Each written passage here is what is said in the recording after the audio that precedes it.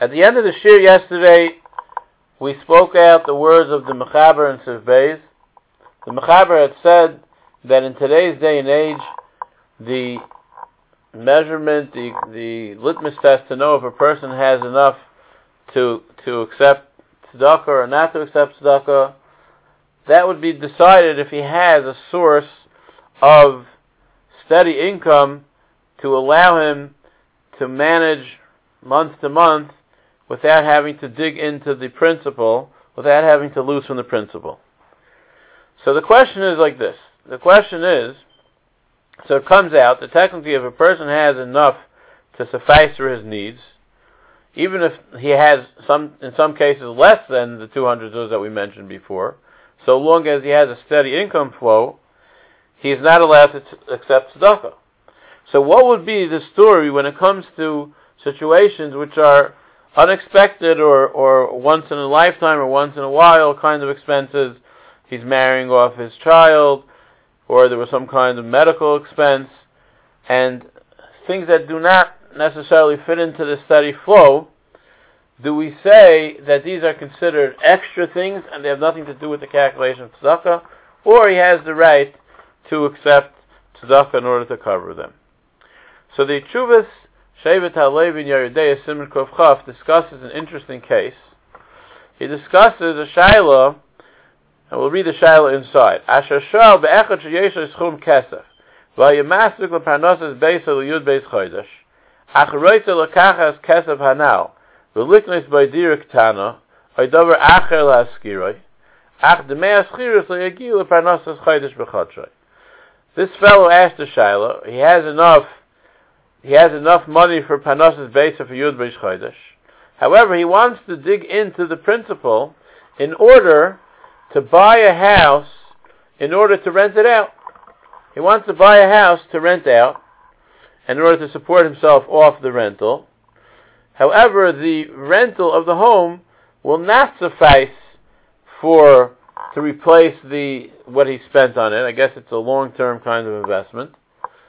So is that permitted? In other words, because ultimately, since he's not going to be back on his feet for the full principle until a long while, so he's going to have to come on to tzedakah. He's going to be in the category of an ani. So is he allowed to do that? Or no, we say you're not allowed to take the money and invest it if it's going to put you back into the category of an ani.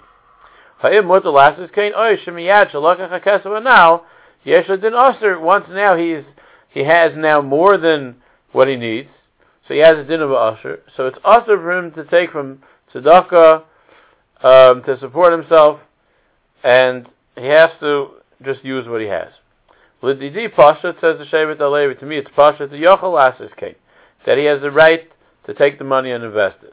Zilmad dekayim lam b'yerdei reshin gimel v'hu me'atur b'shem smak b'zman hazeh afil yesh lam mesayim zuz parnosa shana achas yochel litam min tzedakah im kein gam im lo yiknu u'masvik lo yud beis chodesh mikol mokom muter lita.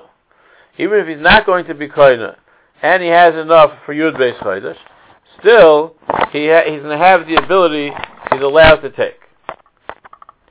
So the Shevet HaLevi is explaining that this halacha that we said in Sif Beis, that the shiurim that Chazal referred to were only said at that time, but today a person is able to take until he has enough to have a steady income stream, which we said could sometimes be less than the 200, sometimes it could be more.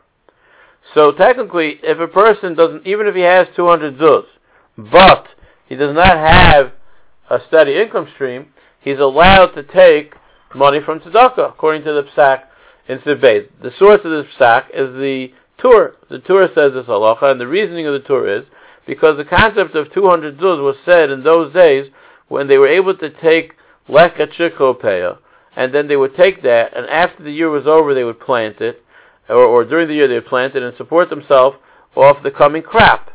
So therefore, they're sort of investing into the future, which allows them to get on their feet down the line. So therefore, the cutoff point was 200 zuz, because more than that already, he's going to end up having more than he needs. But today, when a person's collecting tzedakah, is collecting money, it's not like a case where he has wheat sitting in a silo where he's going to plant it and he's going to have a parnasa from it.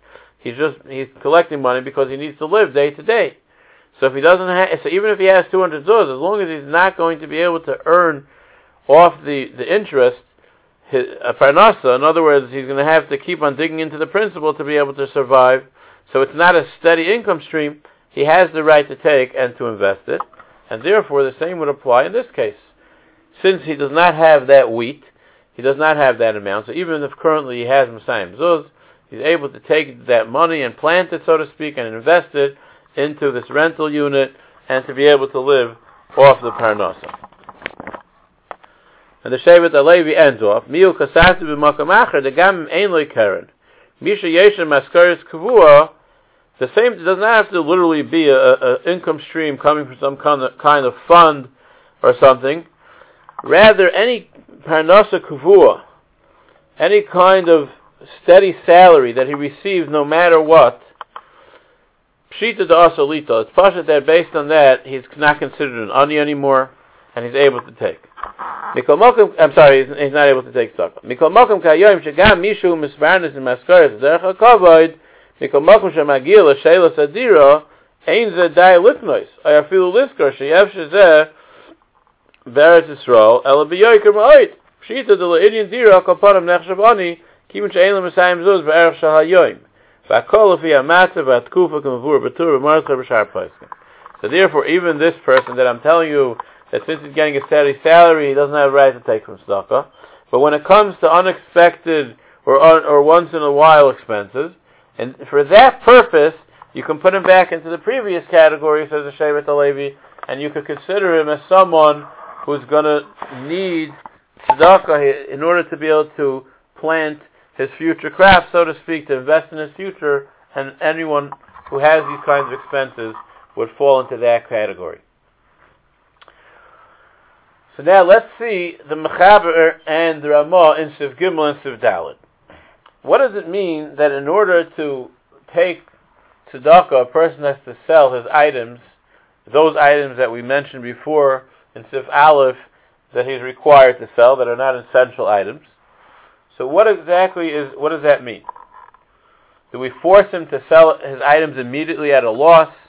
Many times you have this in real estate. If a person has the ability to buy time, he can sometimes get a much higher price, as opposed to if you force him to sell it off right away.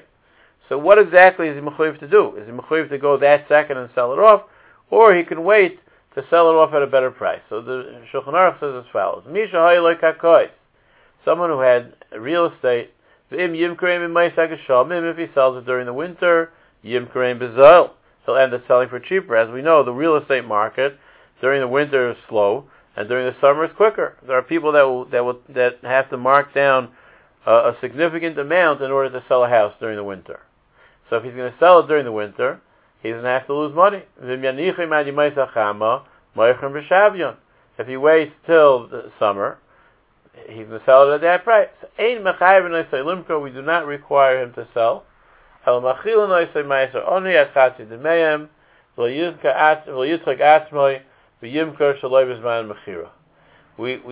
allow him to take tzedakah from Ma'aser Ani until the value of half of his assets, and we don't force him to sell it. He stays in the category of an Ani for the most part. Some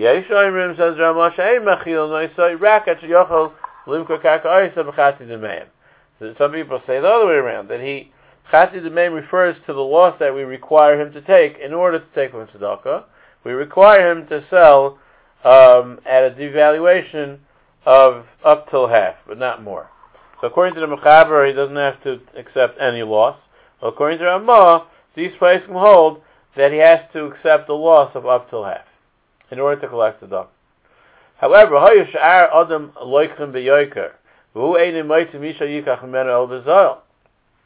why? Let's say the market is actually a good market, but people know his situation. They play games with him. They know he's desperate, so they know they could drive a hard bargain, and they can get him to go down in price. We don't force him to accept such a loss, because people coming to take advantage of him, that we don't allow. We consider him in the status of an ani, and we continue. We want that he should be given a fair chance at selling his house for the real price, and therefore we'll continue maintaining his salary, his tzedakah stipend, until he's able to compete in the market just like anyone else. It's a beautiful halacha how Chazal figured the situation of a person suffering to allow him to have fair market competition by supporting him until he's able to do that. Sif Daled. Balabayis ha'hoilach mimakom l'makom v'kol ha'ma'isa b'derach. A Balabayis is traveling from place to place and he ran out of money in the middle of the road. Ve'elin ma'yoichle, he has nothing to eat. Yito tzedakah, he's able to take money from tzedakah. So this is very important. You can have a person that's a rich person, but he lost his wallet. He's stuck in the middle of Timbuktu without a wallet. He's allowed to go collect tzedakah. Why? Because at that moment he's considered a poor person, and not only that, when he goes home, he doesn't have to pay it back. Why? Says Ramah, the Havili Ka'ani, he's considered at that moment a poor person, and then afterwards he became rich. We don't say that if a person becomes rich, he has to retroactively reimburse tzedakah for all the years of accepting tzedakah. There's no such halacha. Therefore, he has the right to take the tzedakah in the situation that he is. The Beheitev quotes Rabbeinu Yerucham that says that this halacha applies technically to anything, whether he collects from the pushka of tzedakah or whether he approaches the local balabas, the big gvir who has a personal fund to help people. So he comes to him and he tells him he's stuck. He doesn't tell him about about his assets that he has, because he knows that if he hears that he owns an apartment building in Manhattan, he's not going to give him anything. And then so he gives him money, and then afterwards this rich balabas hears that he had this apartment building. So he goes over and says, "Listen, I didn't know that you have more money than me. Why should I give you all this tzedakah? Give it back to me." So it says Rabbeinu Yerucham that in that case he would have to give it back, because in that case we know that the person would have intended to lend it to him, not to give it to him. But in a situation where he does not have assets, in that case we don't say the person intends to lend it, he rather intends to give it. The only exception to this would be by a Yosem who's an Ani or whatever. Unless a person specifies specifically it's given as halva, it's automatically assumed that it's being given as a matana. I forgot to mention that in Sif Gimel, there's an important berheitev. We mentioned in Sif Gimel that a person who has properties is required, according to Ramah, to sell it off at a loss of up till half. According to the Mechaber, he's not required to sell it off at a time that he's going to lose. So the Shach says, the Shach is quoted in the Berheitev, that this discussion is referring to a rich person, and that which Ramah says that he, up till the value of half, he required to take it off, to deduct it from the value of the land. That's talking about a rich person, that even after he'll take that off, he'll still have land of the value of 200 zuz. But if afterwards he's not going to have that amount, that's going to put him into the category of an ani, so we do not require him. That's as if he's getting 1,000 zuz in one shot. We don't require him to put himself into the category of an ani, because if he would do that, he would be in the category of ani.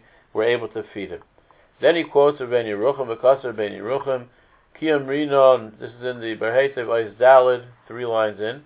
Kiyam Rina the Machil Noisa and Mechsed Demeim, Ein Machil Noisa Harbe B'Yoim Echad. That which we say that we feed him up to half the value of his land, it doesn't mean we give him all of that in one shot. Rather, it means to say he stays on a steady fund, a stipend, until he receives up to the value of half of his property. And an ani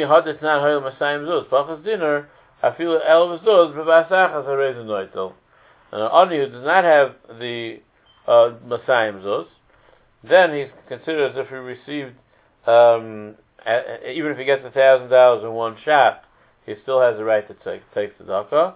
And therefore the same thing will apply over here too. If he's going to be in the status of an ani, then already we're not going to keep on deducting, then he already could take regular tzedakah. The Berheitev in Sivkot Hay says, as referring to the prices of him having to sell when it's more valuable, The Berhetiv is going on the Mechaber of Hayashara Adam Loichim B'Yoikav Hu Einim Meitzim Yisha Yichrim because other people are selling it more valuable, and people know his situation, so they don't want to buy from him. Says the Berhetiv, Avalim Huzu Kais Avshal Acherim, but if suddenly there was a drop in the real estate market, even if others dropped as well, Afilim Huzu She'enim Shavim Kachatzi Demeim, even if they dropped 50%, Im Yachal Amoichram Shehiloi Mesayim Zuz Fi Azol Tzarech Lamoichram. In that case, we don't say that since he's stuck for money, he doesn't have to sell it to have the 200 zuz. Rather, we say that since everyone is at a loss, he's also required to sustain the loss in order to avoid having to come on to the Kupa of Tzedakah, and then he would be required to sell it. But when doesn't he have to sell it? That's if the loss is unique to him.